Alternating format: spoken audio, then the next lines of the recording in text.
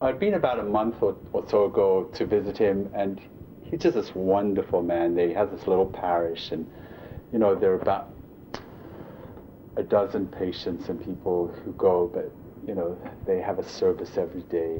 And I sent him a copy of my book, and then he invited my mother and I back, and we went for 3 days. And he said to me, I'm reading your book and it's very interesting. He said, the only thing that I haven't got to in your book, and it's really worrying me, is where do we go from here? He said, you haven't talked about heaven, you haven't talked about being with God the Father. And he said, I'm really concerned about that, and I'm just hoping that you're going to get to that before I get to the last page of the book. And he's just this dearest man, And I said to him, it was one of those blessed moments where I think I really was able to respond really skillfully. I said to him, do you know, Father, I don't know what's going to happen after I'm gone. And that's the truth. But I said, do you know, what I'm trying to do is live my life with the greatest integrity and with the most love now. And I said, I make mistakes. I stumble and fall all the time. But I'm really trying with all my heart to live the best life I can. And whether, I go to heaven, or whether I'm born again, or whether I come back as a butterfly, I said, I'll have a better place in heaven, I'll be a more beautiful butterfly, depending on how my life is lived now. And it was like he could accept that, Yeah. So I said, that's really where I'm putting my emphasis. And I feel like that's how I try to deal with worry and concerns about the future too. It's like truly, not in some airy-fairy way, not in some way I've read in the books or the way the Buddha even said it.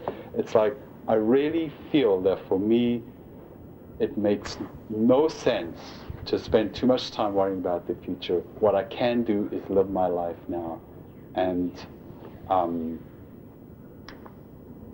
that's it on that. Okay. The other thing I learned is that it's so easy, especially for us guys, who are so socialized into, don't be scared, be tough, all those messages that we got. Being scared is some sort of weakness. But of course it's for all of us. I certainly don't want to make it a gender thing. That it's so easy sometimes to forget that we don't always have to be kamikaze pilots, that when the fear comes up, in me there's a part of me that just wants to get to the bottom of it and get to the bottom of it right now, trying to prove to some part of myself that I can do it. I think that one of the most important lessons also about fear is that there are times to engage the fear and there are times to back off. There are really times, particularly when the mind is not calm, when the mind is not concentrated, when there's a lot of confusion, there's a lot of wisdom in backing off, going for a walk. For me, sometimes when the fear is great, is going out and looking at a flower or a bird and reminding myself that the world is also beautiful, or the ocean, just sitting and watching the ocean, recharging, renewing, restoring the heart, the soul, or whatever you call it, and then coming back at a later juncture. There's always a later juncture, but not feeling we have to do it all now, and developing that capacity and wisdom of heart and mind to know when to come forward and to know when to pull back. Terribly, terribly important.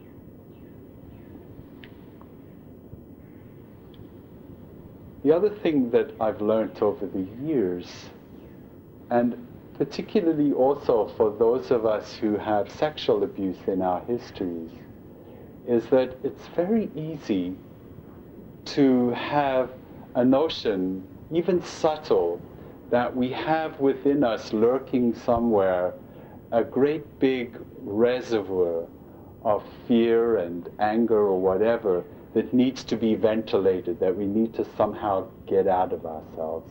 And that the journey in some way is about a journey to this terrain where we vent it, emit it, let go of it, exorcise it, whatever. And then beyond that, you know, it's like the rosy glow of heaven and enlightenment. It feels really important to question any notion that we carry within us some groundswell of fear that needs to be dealt with. I've seen more and more that really the path of meditation is about understanding that there are patterns as a result of history that were conditioned by the circumstances of history, and that when our buttons are pushed in specific ways, somebody gets close or touches me in a way that feels inappropriate, fear arises. Someone else says something or deals with me in a certain way, anger arises. Something arises, a button gets pushed, fear arises. Beginning to see how these processes work in the heart and in the mind, I feel is the path of meditation, the birthing of wisdom, the beginning of making these difficult junctures much more workable. The notion that there's a reservoir that needs to be tapped and got rid of, I think is highly questionable, and for me has been a stumbling block along the way.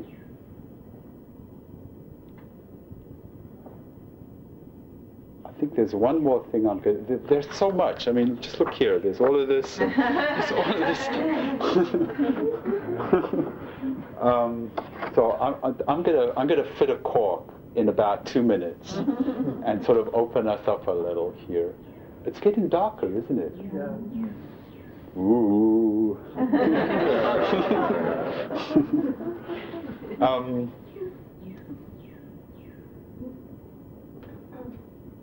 For me, one of the most heartbreaking insights in the meditation practice was beginning to see that while fear was so painful and my denial of fear was so great, that what is also possible when the fear is not understood and the fear is not workable is that fear of fear arises.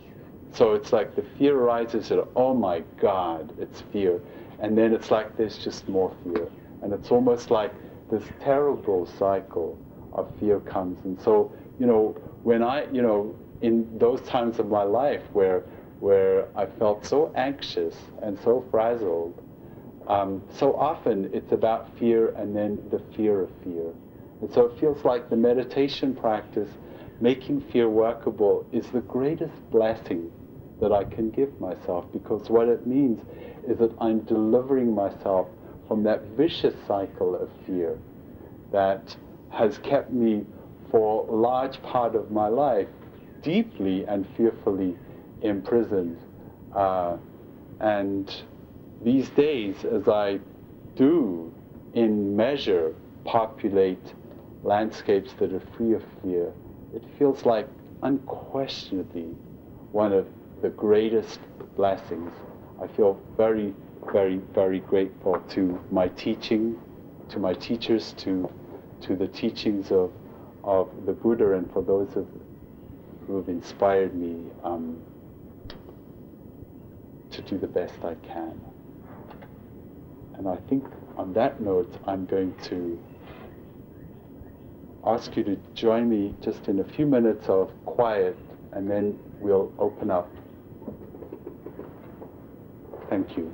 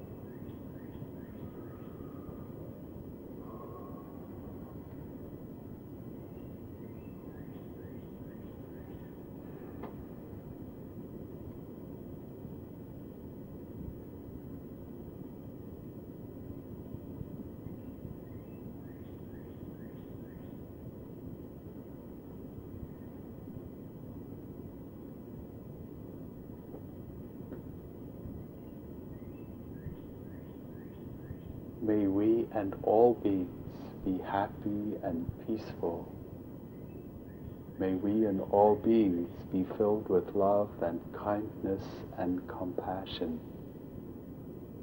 And may we and all beings know what it means to live without fear completely. May we be happy just the way we are.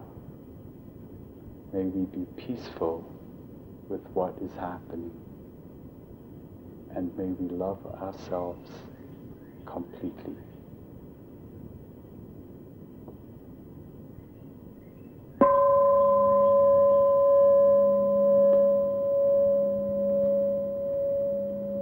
Thank you.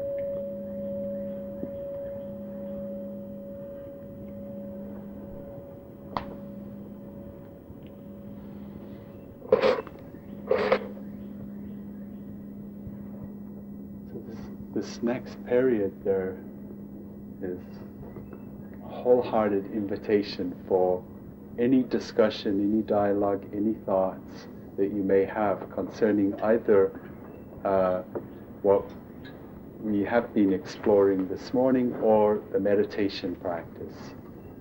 This is our opportunity to hear from one another.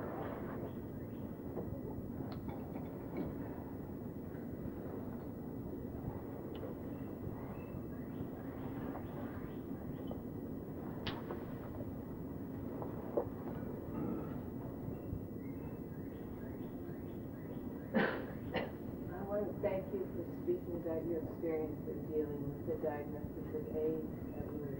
That helped me a lot. I'm coming out of 9 years of a very devastating illness that affected my cognitive abilities as well as my physical abilities, with which I lost a lot of my life. And now coming out of it and also losing the relationship that guided me through that whole process, I experienced much more fear than I did when I was completely incapacitated.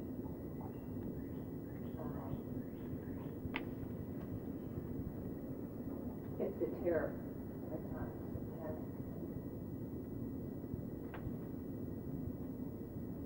And you're speaking about coming to the moment and not as an antidote of worrying about the future. Just reminds me again and again.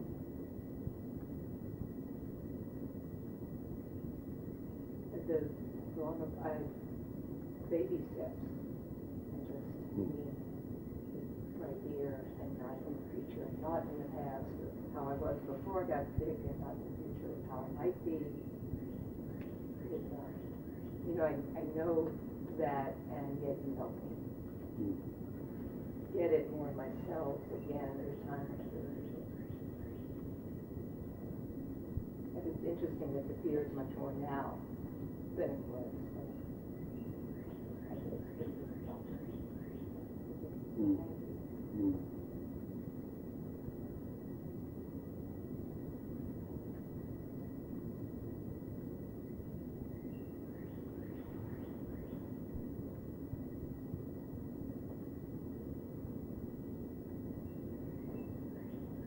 Something that might be quite general for a lot of people is that clinging to fear, like become an old friend, and really kind of address, getting rid of that block that happens through the meditation. Yes.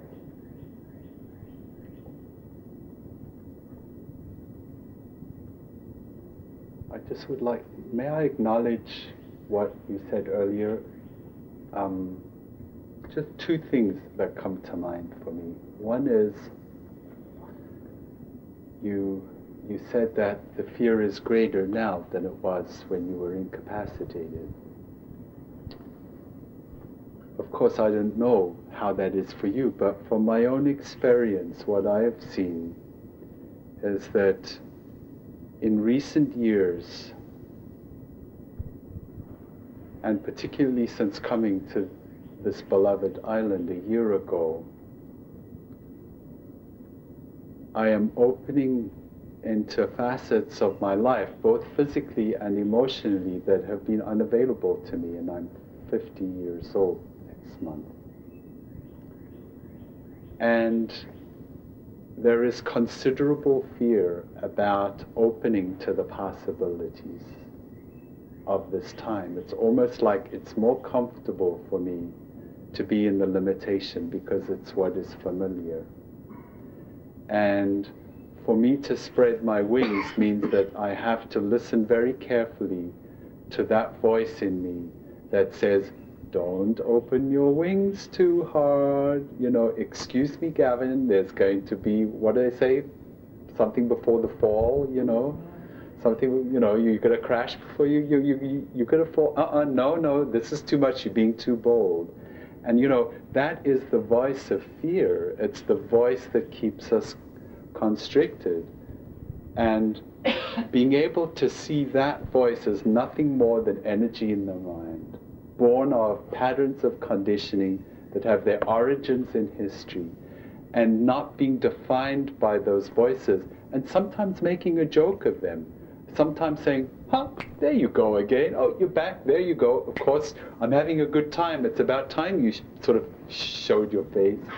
You know, just making it workable. And humor is a very important part of dealing with these bitter emotions, you know, particularly fear and anger. It's like they can unravel them. And so that was my one response to what you're saying, is that as you enter this time of more capability than you had then, there's more fear. It's almost like there's a sort of comfort in being incapacitated. There's a sort of, I left in Massachusetts the most incredible support system. I had like a support group of friends for 12 years. We met every month, and they cheered me on. They took me to the doctor when I was sick. They visited me in hospital, brought me food. You know, they helped me through all my emotional crises, and they took me to the doctor when they needed to. They were there, you know, for 12 years. I had my doctor, the hospital was 2 blocks away, the acupuncturist, you know, everybody, the cranial sacral guy, you know, they were all like poised and ready. So I came to this island, you know, the only person I knew was Kathleen over the phone, her voice over the phone, and they invited me to the volcano. That was it. I didn't know a single soul. And then I come here, and then it's like whoever, God or whoever, tells me this is where you got to be. It's like, excuse me? It's like, I've got to go back to my guys, you know? And so it's like, you know, it's so easy to make working with fear an esoteric thing, you know, the dark night of the soul, but it's actually, I like to think of it as something very practical. It's like, okay, so we've got our support group in Massachusetts and all the comfort and so-called security of that, and we've got a heart that's saying we have to go to Hawaii, you know? And there are a whole lot of thoughts going on here. Well, the meditation practice helps me see those as just, yeah, thanks for sharing, you know? And so, that's why I said, you know, just being able to at least even know that we're not our thoughts. Even if in the moment they feel like they're who you are, you still have the perspective of those clear times when you know you're not. It's such a blessing, you know? So that's the one response I had. The other response about the escalating fear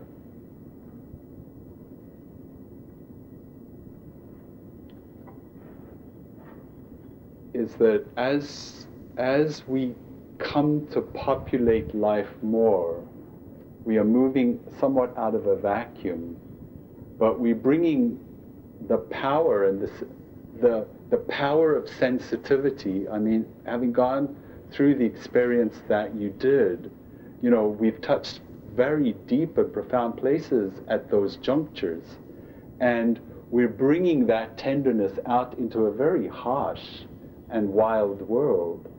And so while the fear feels greater, it may be that you're feeling more of what was always there. And while it's easy to say, and I don't for a moment want to sound glib, that you are aware of it and speak so eloquently and sincerely of it, may be your greatest protection. I would venture to say is your greatest protection. Being aware of it, being willing to be here, being willing to speak about it. That's enormously courageous. And so, you know, as a brother, I salute you. Yeah.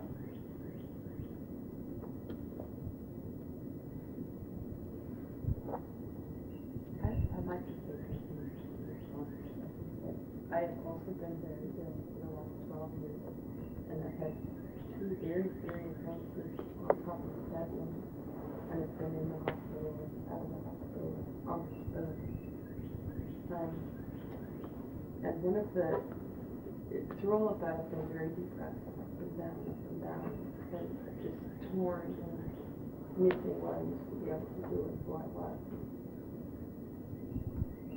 After one of my most recent illnesses, I had encephalitis, and I thought I was going to die. It was the happiest time of my life. It was like, it just sounds trite to say, you know, freedom's just another word for nothing left to lose, but there was nothing left to lose. And I really felt free. And I almost didn't want to get better. And I think, I do believe that desire is the source of suffering, and I do think hope is desire. And when you have something to hope for, then you tear yourself apart trying to get at it. But if you let go of that, then you're free as a bird. But it's really hard to come back into the world after having been there. Felt angels in the world, you know, it's really hard to come back into the world and bring the happiest you. It's like walking into a place.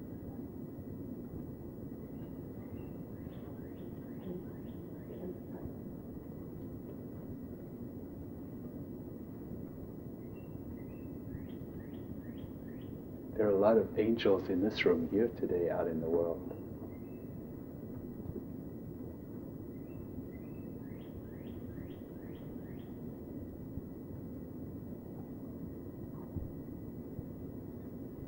All around.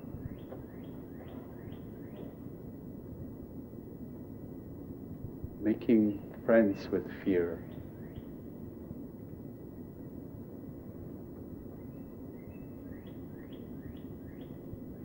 You know, I think the instructions are, you know, as I've offered them, you know, just being willing to begin again and to, but it's, you know, oh, blah, blah, blah, blah. It all just comes so much.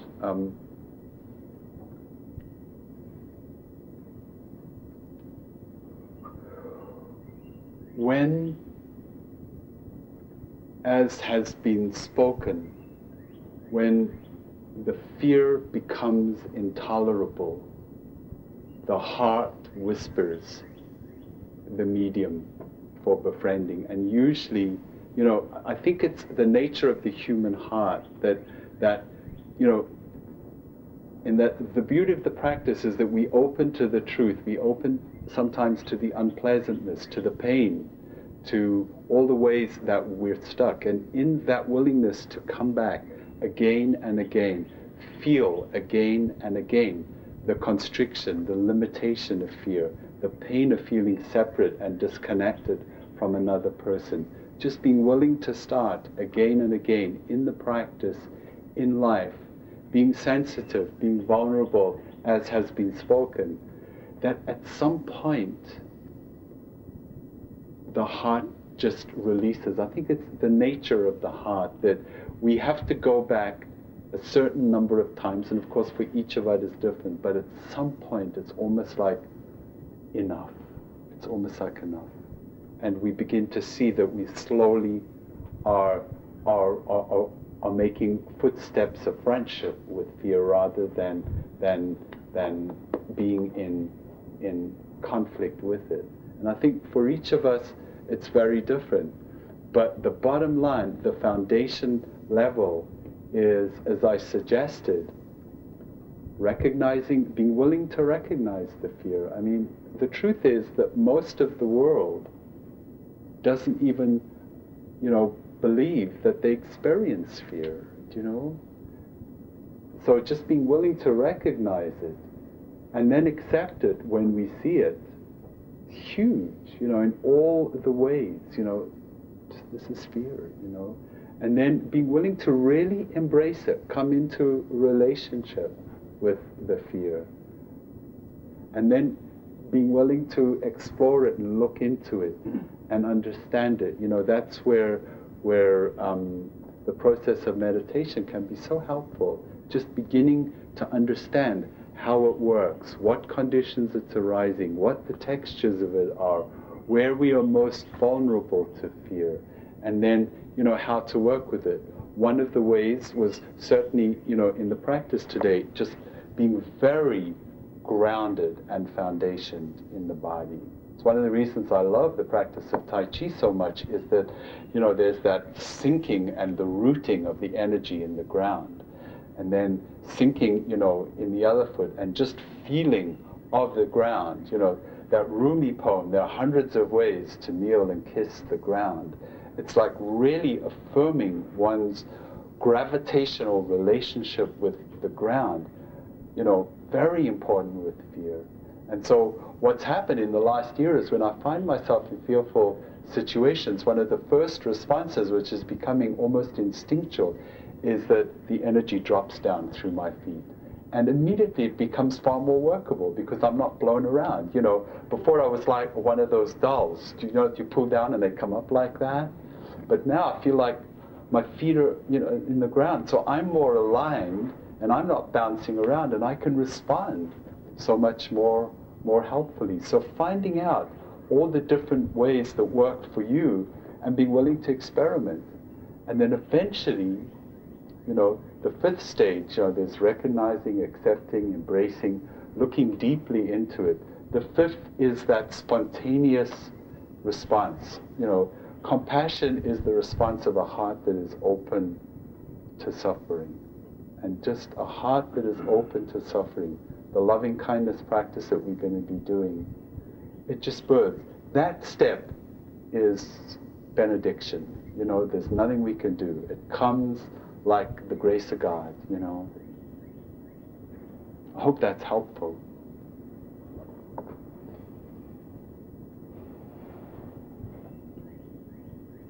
Can we talk about centipedes? Ira, I'm so glad you brought up this subject. I was really worried that we weren't going to talk about centipedes.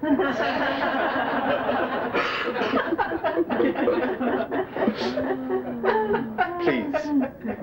Well, we all have our fears, so my little heart beats. I feel fearless at this point on many things, but when I see a centipede, and I am getting better, but when I see a centipede, my heart beats, and then all those emotions come up. And so I'd like, and we all have our little centipedes, whatever they may be. So I'd like you to talk about that. It's simple. Okay. Form a support group.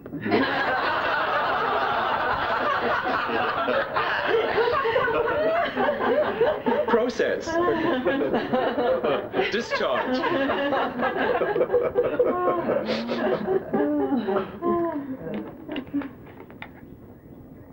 Bats.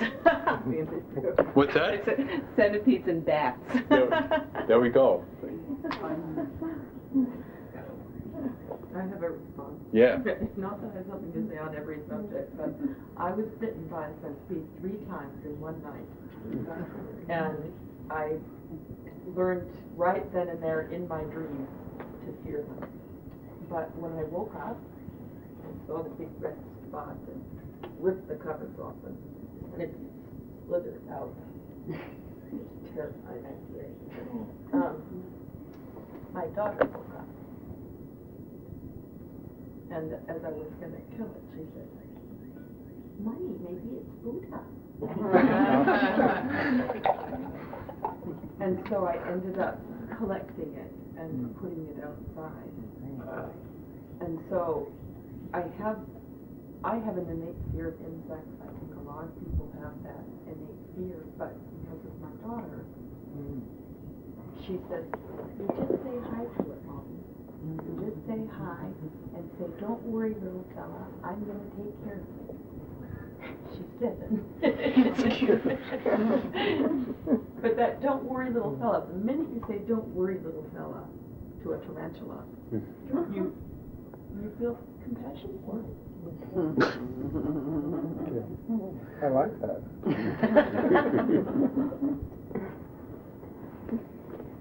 On my first trip to Hawaii, no, it wasn't my first, but last year I spent about 6 weeks in Waimanalo in Honolulu. And on the first night, I was exhausted. I got there and I went to the house. I opened the cupboard and was stung by something. And I couldn't believe it. I was exhausted. It'd been a long flight and there was snow and everything. And it was like 2 or 3 hours, of really excruciating pain. And then it left. And, I was appropriately proud of myself. I hadn't panicked. And I was Buddhist about it. I watched it. And the next morning, I called up Michelle and said to Michelle, this thing happened. Something happened. I opened up the cupboard. And she said, "Oh, my God, it was a centipede that got you." She said, "Go and have a look in the cupboard." And I opened up, and there was this great, big, rosy centipede there. Well, it was like, it was workable up until the point at which I knew what it was. Now I'm going to join your support group. I'm terrified. I mean, sometimes it's just, I don't want to diminish your fear of centipedes. No, please do. Or belittle.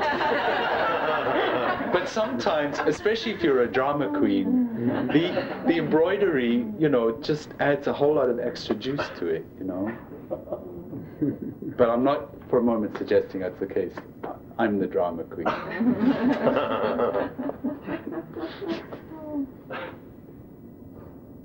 I'd like to suggest something for people that are afraid of insects. There's a beautiful movie that was made in 1996 by a crew of French cinematographer. It took them 6 years to film the movie, and it's on insects. And there's no words. There's only sounds and music, and it's called Microcosmos. And it's very, truly, absolutely beautiful. Oh, wow, yeah. So, Where can we get it? I think it's in video stores. Yeah. Yeah. Microcosmos. Yeah. I found it in the kids section, in the children. Oh, it's lovely. It's a beautiful movie. It actually shows two snails making love. It shows insects doing things that are so human-like. It really takes you. Like I had a centipede 2 weeks ago come in my bathroom, and I've been terrified of them because they're new to me. I've only been here 9 months. And I got a broom, and I don't kill insects, but I try to take them outside.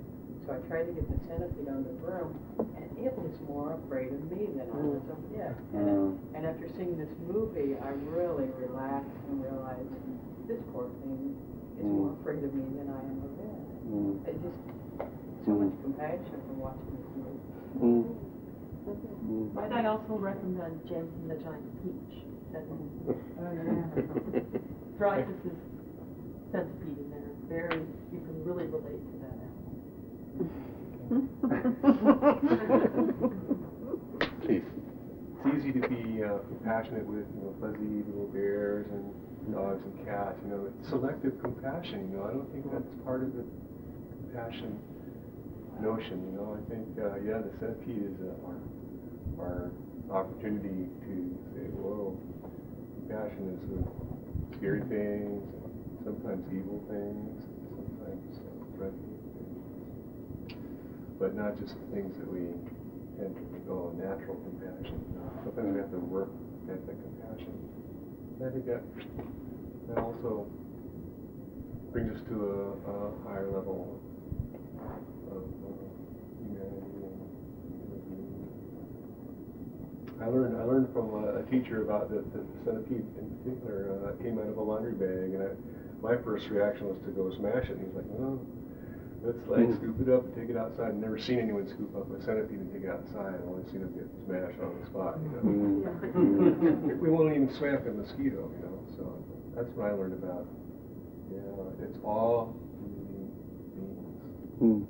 No selection. It's all encompassing. Excuse me, I have to change the subject because my toes are curling too. Oh, yeah. Here, but one of my... Don't be scared.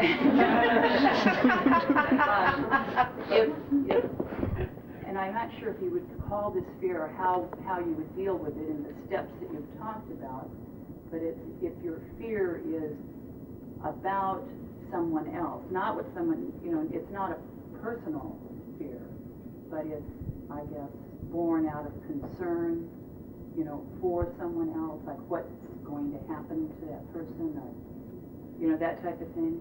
And so how do you, the steps that you've been talking about are pretty much more, for things that are happening or, more interpersonal, to within us. But when it's for, you see what I'm saying? Well, I think that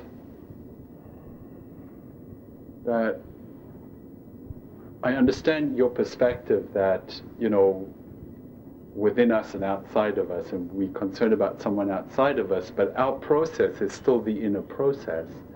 And so beginning to understand what's going on, say, if I can use this word on the meditative level, what's happening is that the emotion of fear has arisen within you, and there are a lot of thoughts being born out of it that are creating perhaps a scenario of what might happen to that person or what is happening.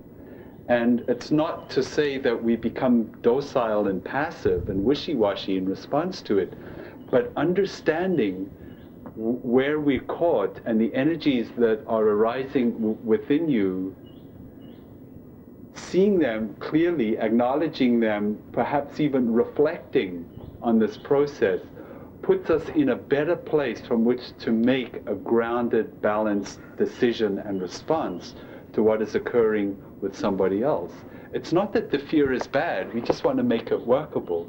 Sometimes when we're so scared about the fate of another person, we can project in our communication with that other person our own fears, our own unacknowledged, ungrounded fears, and then they temper our reaction or our response to someone else. So again, it's understanding what's going on within us, and that understanding becomes the springboard from which, with discriminating wisdom and balance, we then respond to the situation rather than a knee-jerk, fearful response. But you made a very good point about your toes, and I've been, it's like, it's 20 after 12. So, is it raining? No. Yeah.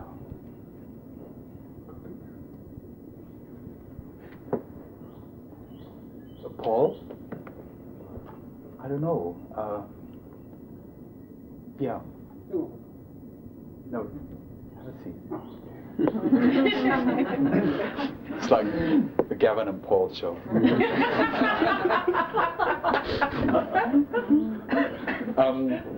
We're on the threshold of lunch, I think. How does that sound? Is there a hands up for that? Okay. Okay, so that's decided.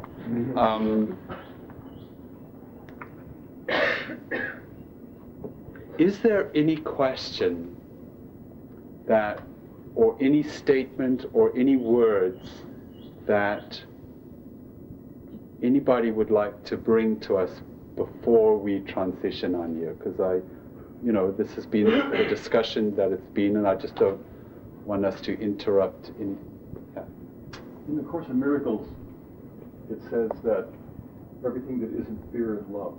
Right. I've never found that to not be true.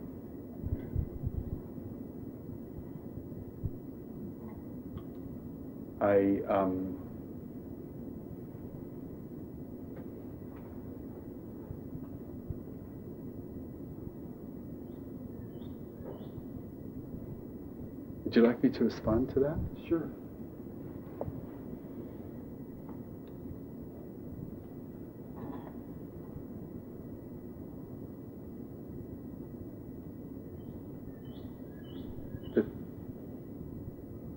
In the Course in Miracles, and please correct me if I'm incorrect, and in a lot of the Christian mystical teachings, the fundamental issue is the one of separation from God, and that it is the return to God that is the fruition of this error of separation. We think that we're separate from the great love that we are, or God, or whoever we term it. And in that forgetfulness, we are fearful. And so the whole journey is about a returning to the truth of who we are, whether we call it Buddha nature, returning to God. And I love in the Course in Miracles and in a lot of the Christian mystical teachings, they put it as simply as that, is that, that when we're not in a state of grace, in a place of love, of connection, of peace, of equanimity, of balance, we're in a place of fear, which is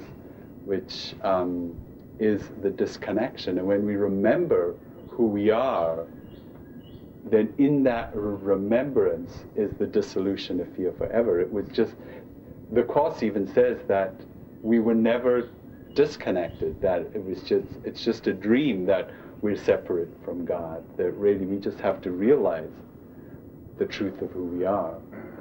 And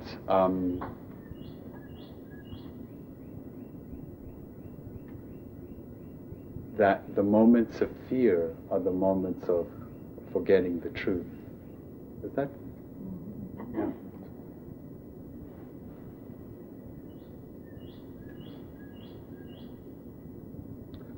I was thinking actually the other day about that, because, I was thinking, well, the Buddha was such a mathematician and such a scientist and such a in the text there are, hundreds of different shadings of fear, and hundreds of different shadings of anger and shame and guilt, it's just all these lists interminable. And then, in some of the mystical teachings that, it's just, are so distilled, and I've no doubt that they're dealing with exactly the same thing. I mean, the truth is the truth, and that sometimes it's so much easier just to see it in terms of love and fear, I like what the Course says about that. It's a tiny mad idea. Yes. Yeah. Yes. And that distills it. Yeah, a tiny mad idea.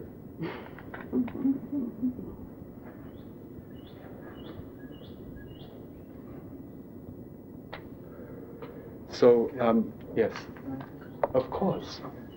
I did something this past summer that I really wanted to do for a long time. I had this calling, and so I met it. I started north of Seattle on a Swinomish reservation, and I walked to just north of Kennebunkport, Maine. And I think what amazes me now is I didn't really have a lot of fear when I was on the road, although there were a number of fearful situations.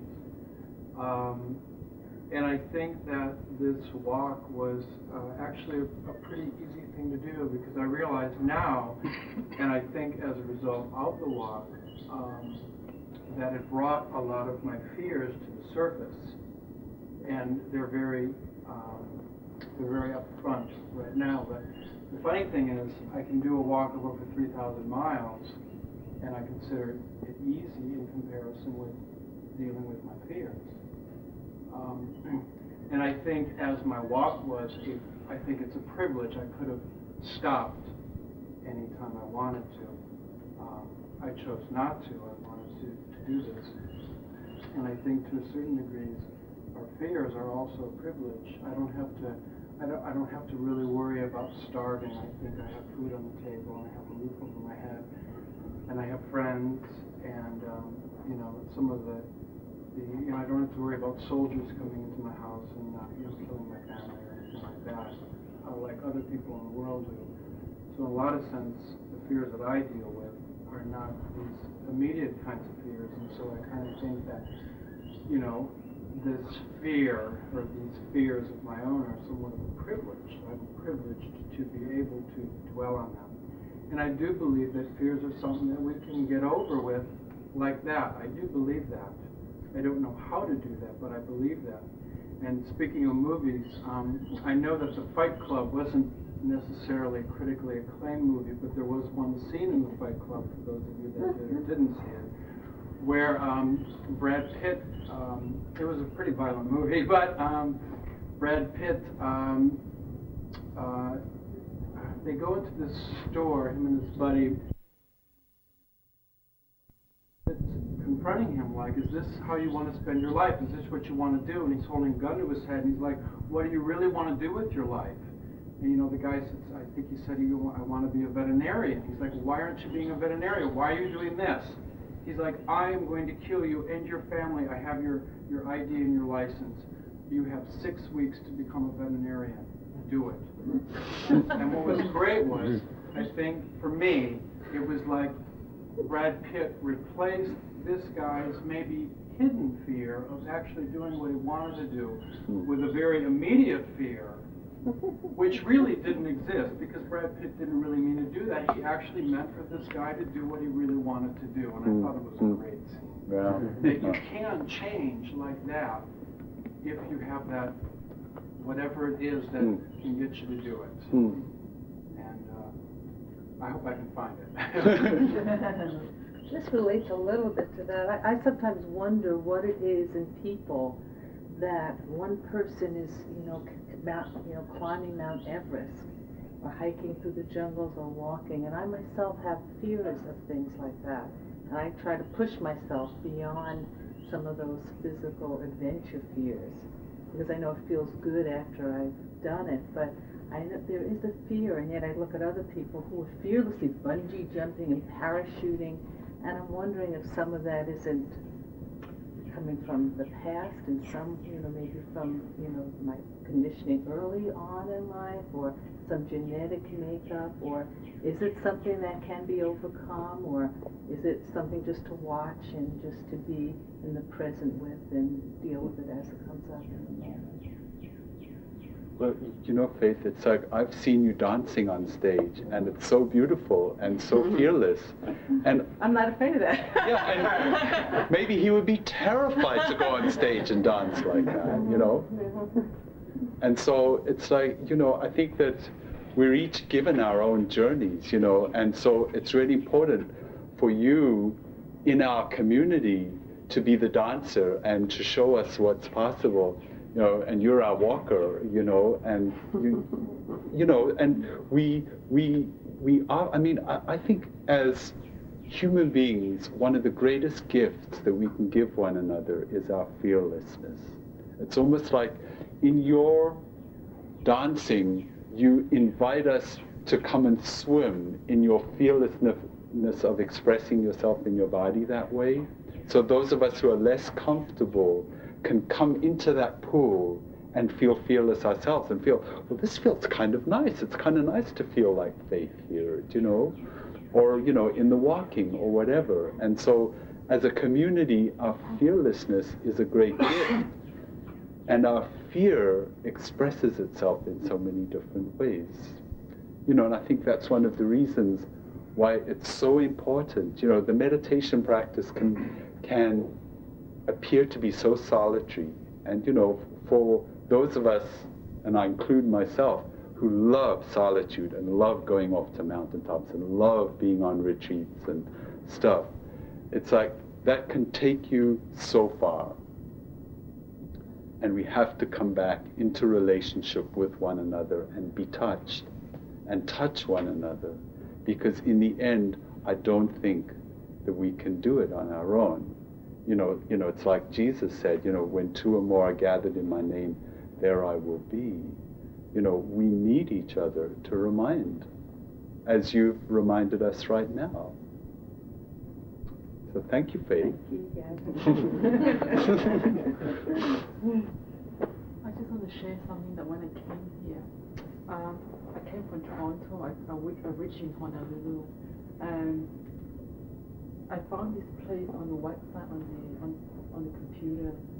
Anyway, when I was out in Honolulu, I decided, well, when I phoned here, they said, oh, we are in a very remote place in the whole bay, you know. So I feel driving in a new place and say, oh, what if I got lost and this and that, you know, go on and on in my head. So I forget about it. I said, I'll just go to the beach and lie down under the sun. But I do know that I need something deeper, you know, spiritual growth for me. So anyway, I was in the hotel. And I said, I opened the drawer. It was this, I mean, a lot of hotels only buy a Bibles in there. But this hotel, they have the Buddha teaching. So I said, that was the message. I said, and at that moment, I said to my fear was gone. I said, all I need to do is making that decision and to decide yes or no you wanted to go. Forget about the fear of driving and this and that. So the next day, but that was the evening that I phoned over here to tell them that I'm going to come. And that's when I went down onto the street to find how am I going to get here. As I was standing on the street, looking through the pamphlet of traveling, this guy approached me. Do you want to go somewhere, you know, to cruises and stuff like that? I said, I'm not going to cruises, but I'd like to go to Big Island, but I don't know how to go about. So he brought me to the travel agent, and she's from Big Island. So then she guided me through how am I going to get here and the whole thing. So I got my tickets and everything. And then yesterday I drove all the way here and nothing happened to me. That was not my fear. I just need courage, that's about it. And faith. So I got here.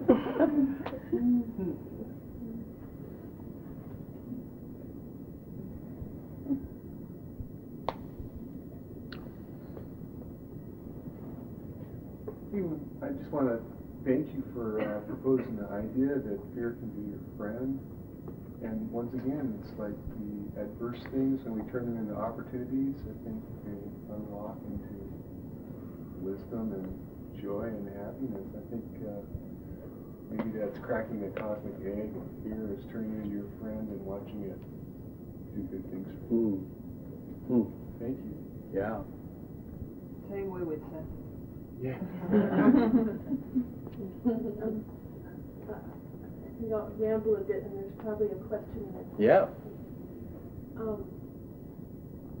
think what I notice, and I want to say fear of change, but what it is I feel that anicca, the nature of change, that I don't get it cellularly, and because of that, I fear when things change. And like this gentleman said, well, change can happen like that. I've never experienced it, but my sense is that if I really accepted that change is the nature of things, really, not just the idea about it, that it would all seem so much easier. And I'm actually terrified of changing a lot of levels. And when I hear people talk, just to speak now, I feel fear, shame, not safe, confused, should I say something, should I not, anger, sadness, all of it, and so it's not simple. So somehow things are just not simple for me. Fear isn't this one thing, it's this whole glob of stuff, and I find that when I'm in it, I don't know how to break it down into the little itty-bitty moments of being in the moment, that I experience it as this just glob of stuff that's just so difficult to do anything. It's like we're stuck. And it's rather terrifying. I guess the questions are around the anicca itself and coming to a deeper, a cellular understanding of that, and just when it's so, when it's not just simple, it's complex, what to do in that moment. Is that clear? Yes. And I want to invite you, if I don't address it fully, I want to ask you, please, to remind me to come back to it this afternoon. Okay, a very important question. Because I'm aware that we've been here for almost 2 hours. I think that we can hoodwink ourselves into the notion that the only way that there's only one, that there's a prerequisite in respect to our perception that needs to manifest before we can be free. So in other words, you have this glob where it's all coming together, and that's how we are as human beings. We, incredibly complex thing that never comes like a pure white shaft of fear followed by absolutely succinct shaft of red anger. It's not like that. Although we would like it to be that way, and there's a sort of comfort in holding that concept, but it just doesn't work that way. So there are times when it's like the whole catastrophe is with you. The fear, the anger, the confusion, the pain in the body, everything. And those, I think, are the most succulent times, because we have to let go of every notion of how we have to deal with it. Basically, for me, the question is, how can I be as present as possible with this? And sometimes it's not about microscopic awareness. Sometimes it's about having awareness. That side, the edge of the awareness is on Kauai, and this side, it's on the west coast of the United States. That big to hold the chaos, but not last. Okay? So it's almost like the notion that it needs to be small and microscopic is the very undoing of being aware. Sometimes, completely formless, unconfined awareness is just as powerful. Sometimes you can see if you can go just around the edges of the confusion and touch them. Heaven, right down there, other side of Africa on the other side, is the confusion. And just touching them. And that's fine. And that's being aware, rather than being, confused and scattered and everything. And so the notion of microscopicity, whatever you call it, can become its own hindrance, So there are times, just sitting and saying, confusion, there's confusion or chaos, and just being willing to hang out with that and not to be panic-stricken is the way of awareness, is the way of meditation practice. As far as the anicca, your question about anicca is the Pali word for change, and we see in the meditation, in the meditation we did this morning about being aware of sensations arising and passing away, being aware that everything is changing, very important insight. And the reason it's important is that we suffer because we try to hold on to something, and everything that we try to hold on to is going to change. And when something that we want changes, we're in trouble and we suffer. So just being willing as you are to open to the suffering, is kind of like Linda's question there, is just being willing to open to the suffering is all we have to do. It's like the heart releases in its own time, whether as our friend said there, it can happen in an instant. For most of us, it happens like walking through the mist, We walk through the mist for a day and suddenly we realize we're wet and we don't know how it happened. Sometimes that's the way the path unfolds. That slowly, in our willingness to come back to the moment, be there, to feel the pain of where we attach, to feel how hard it is to hold on to something that's changing, and being there again and again, day after day, year after year, eventually at some point the heart says, no more. No more. And that's, the grace, that's the benediction. That we cannot put a timetable on, an agenda, we cannot contrive it. That happens. That just is, that's the mystery. It's what people like Rumi write beloved poetry about. It's like, it's so painful to be disconnected from God. And we all have our ways of trying to do it. And usually our efforts get in the way, And that's the mystery.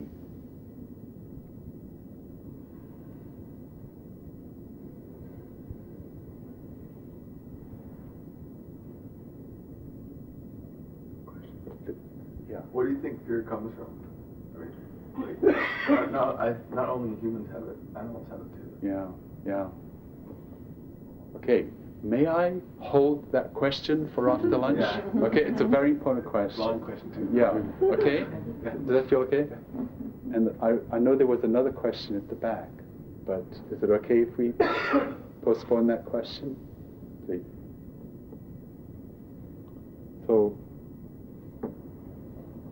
I would like to ask if we could just return to stillness before lunch for a moment.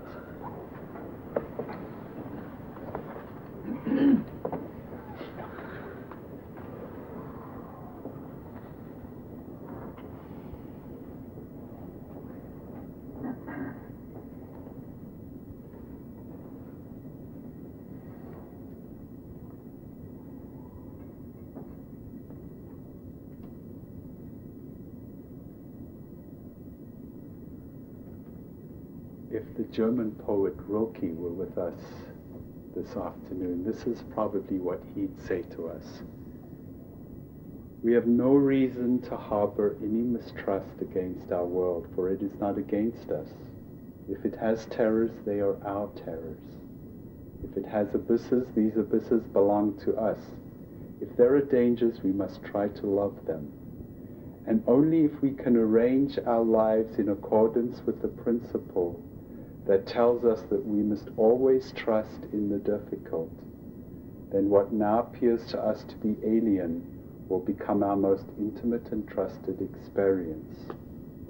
How can we forget those ancient myths that stand at the beginning of all races, the myths about dragons that at the last moment are transformed into princesses? Perhaps all the dragons in our lives are only princesses, waiting for us to act, just once, with beauty and with courage. Perhaps everything that frightens us is, in its deepest essence, something helpless that wants our love. So you must not be frightened if the sadness arises before you larger than any you have ever seen. If an anxiety like light and cloud shadows moves over your hands and everything that you do, you must realize that something has happened to you. Life has not forgotten you, that it holds you in its hand, and that it will not let you fall.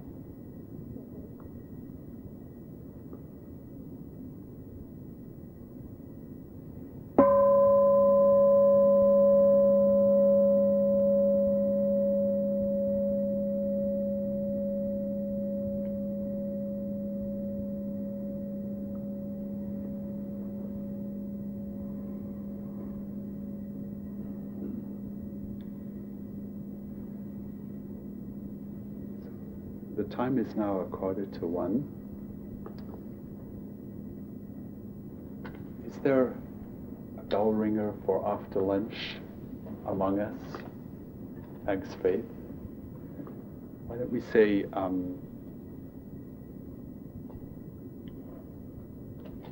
if you would ring the bell, let's say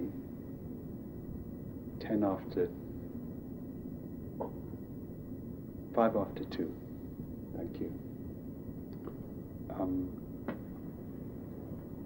I invite you to, as we break up, to, if it feels comfortable, I've asked Paul to be up at the Buddha there, and we have a blessing, and so we thought it might be lovely if, after we break up, if we could continue the presence, the mindfulness, the awareness. If you'd like to get your lunch or whatever it is that you have to eat and bring it up to the statue, we just sort of do a blessing there together in the lap of the Buddha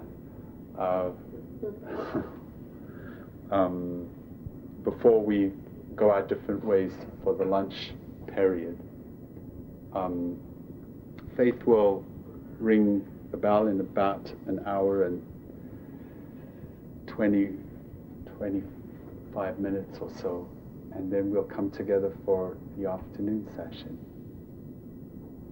I really encourage you to use this time as what, for me, the blessing it is of being together in community, in silence. I do, of course, understand that some of you may need to talk, and if that's necessary, of course, that's fine.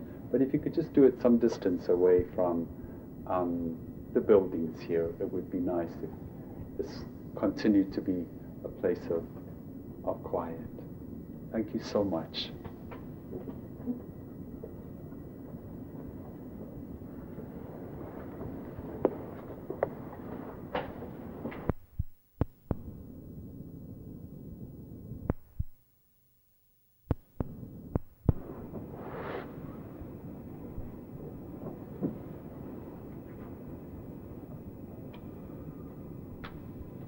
So once again, giving attention to the sitting posture, to the sitting position, holding the trunk as erectly and perpendicularly as possible.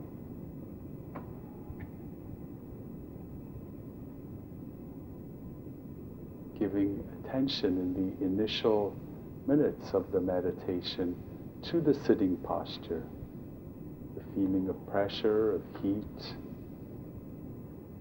any areas of tightness and tension.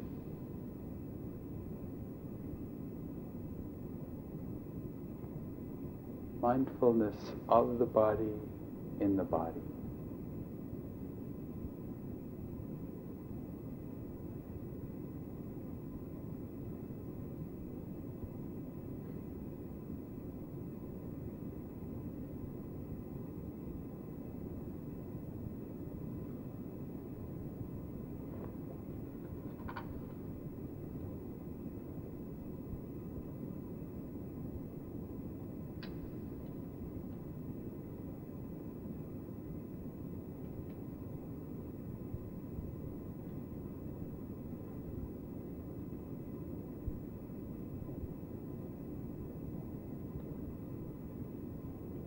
And in your own time, as it feels appropriate, allowing the awareness to shift to the changing sensations of the breathing as the breath enters and as the breath leaves the body.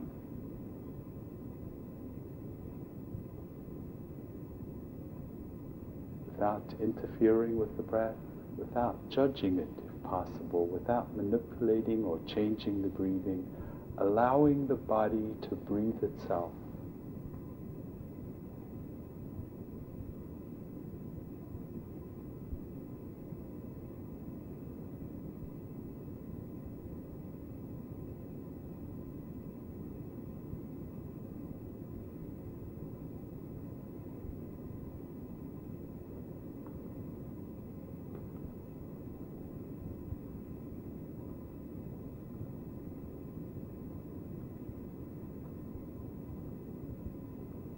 Then once again, wherever it is that you experience the breathing most distinctly, allowing the awareness, the mindfulness, to rest there.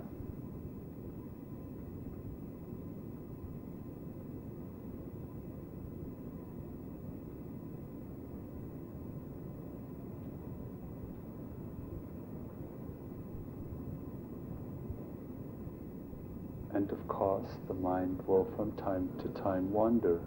That's okay.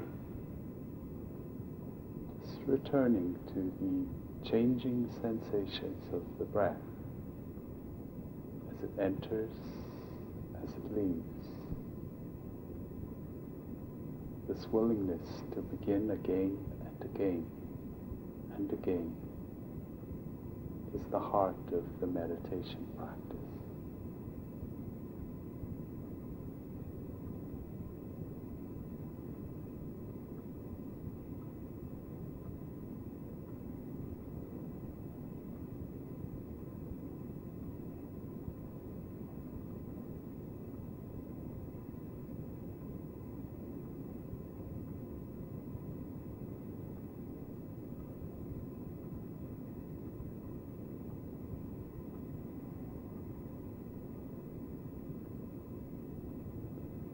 One in-breath, one out-breath.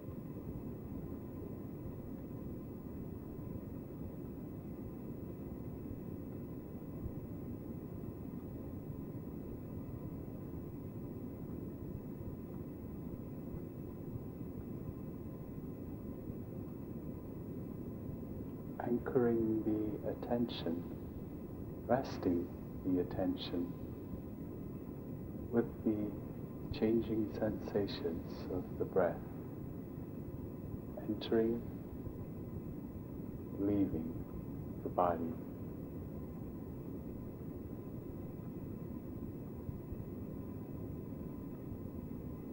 Sometimes it's possible to be aware of the spaces between the in-breath and the out-breath, between the breaths,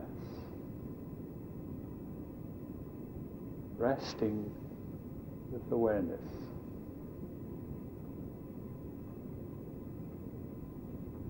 Mindfulness of the body, in the body, as it breathes itself.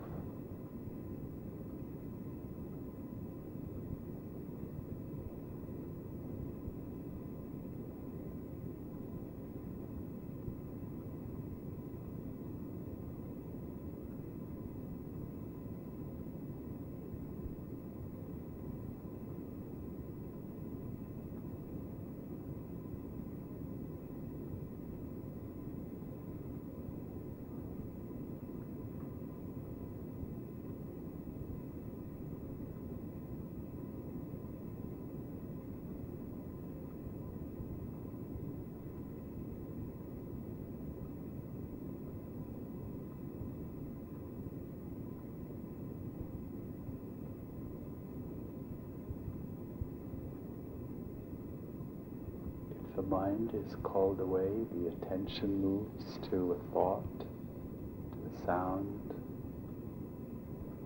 to a sensation in the body, just acknowledging what has occurred and return easily, simply to the experience of breathing.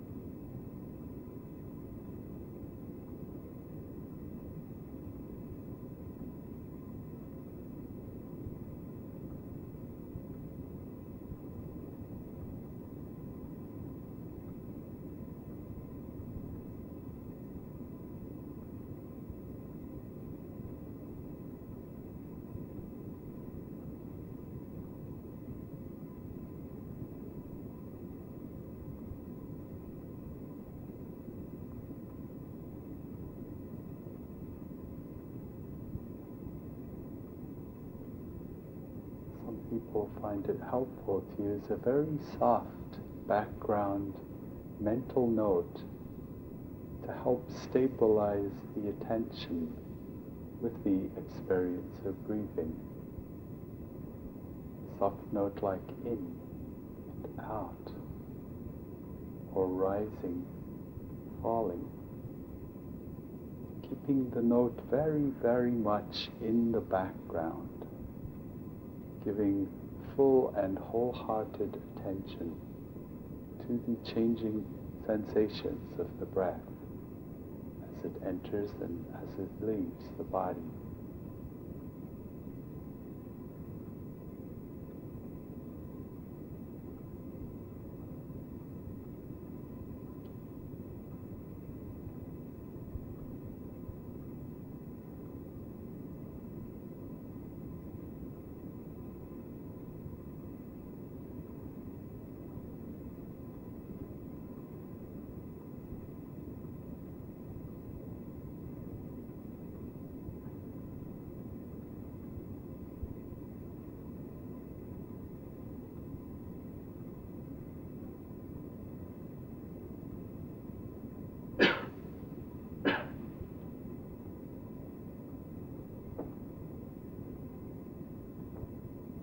Willingness to begin again and again and again is the heart of the meditation practice.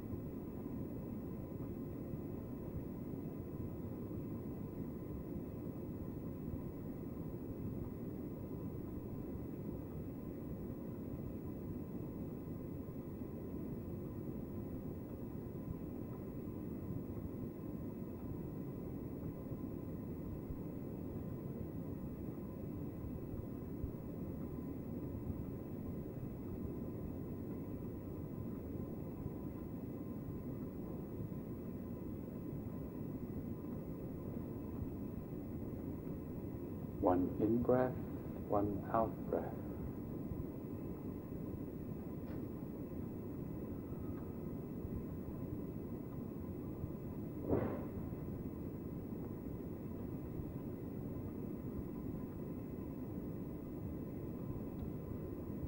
And the mind is still and collected, sensitive.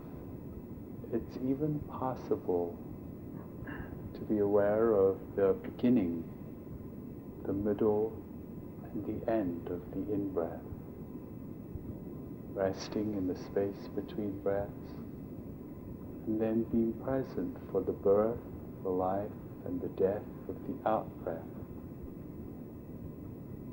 beginning to see the arising and passing away of all things, including the breath as the body breathes itself, moment to moment.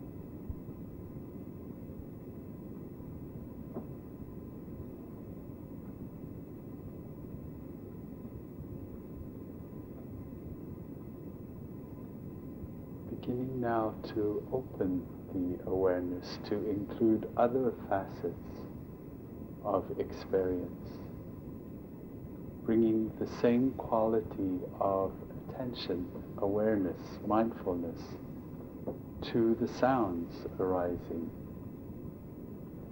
being present to the myriad sounds, including sounds in the field of awareness, bringing the same unjudging awareness to the hearing.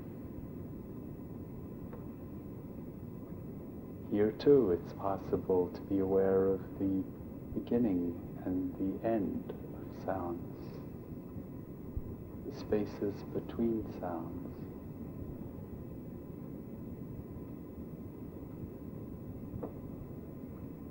Here too, using a soft note if that feels skillful to you.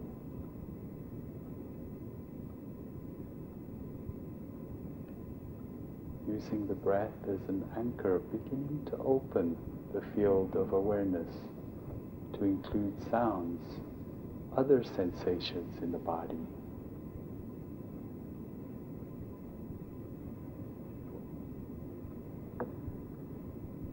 Using the breath as an anchor to bring some calm, some collection of mind, and then opening up to sounds, to emotions, including emotions in the field of awareness. Emotions like love and peace, perhaps, feelings of anger or frustration, interludes of joy or fear, anxiety, anger, rage, bringing that same quality of mind to the objects of mind, the emotions, using soft note if necessary to help stabilize the attention.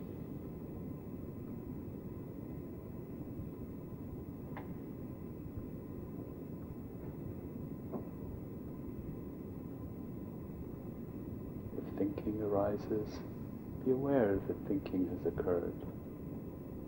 Always returning to the breath as the anchor.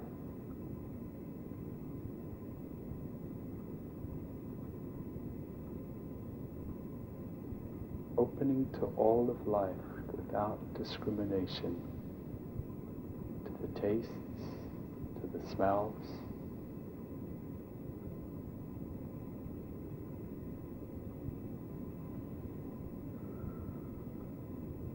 choiceless awareness.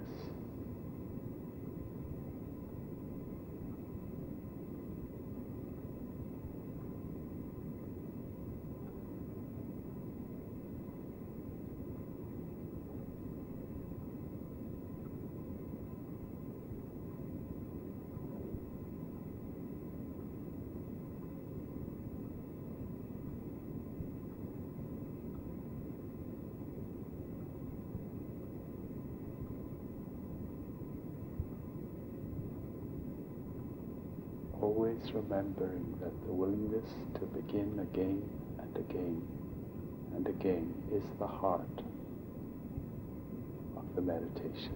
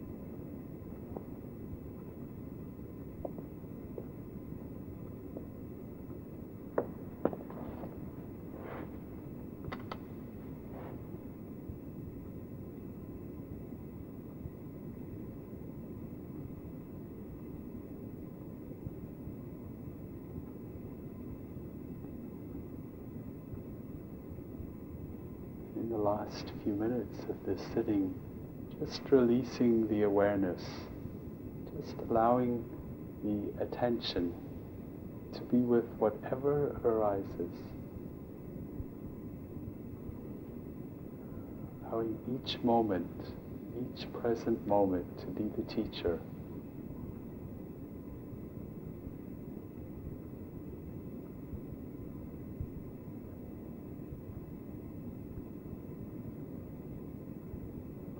Nothing personal. There's nothing that belongs.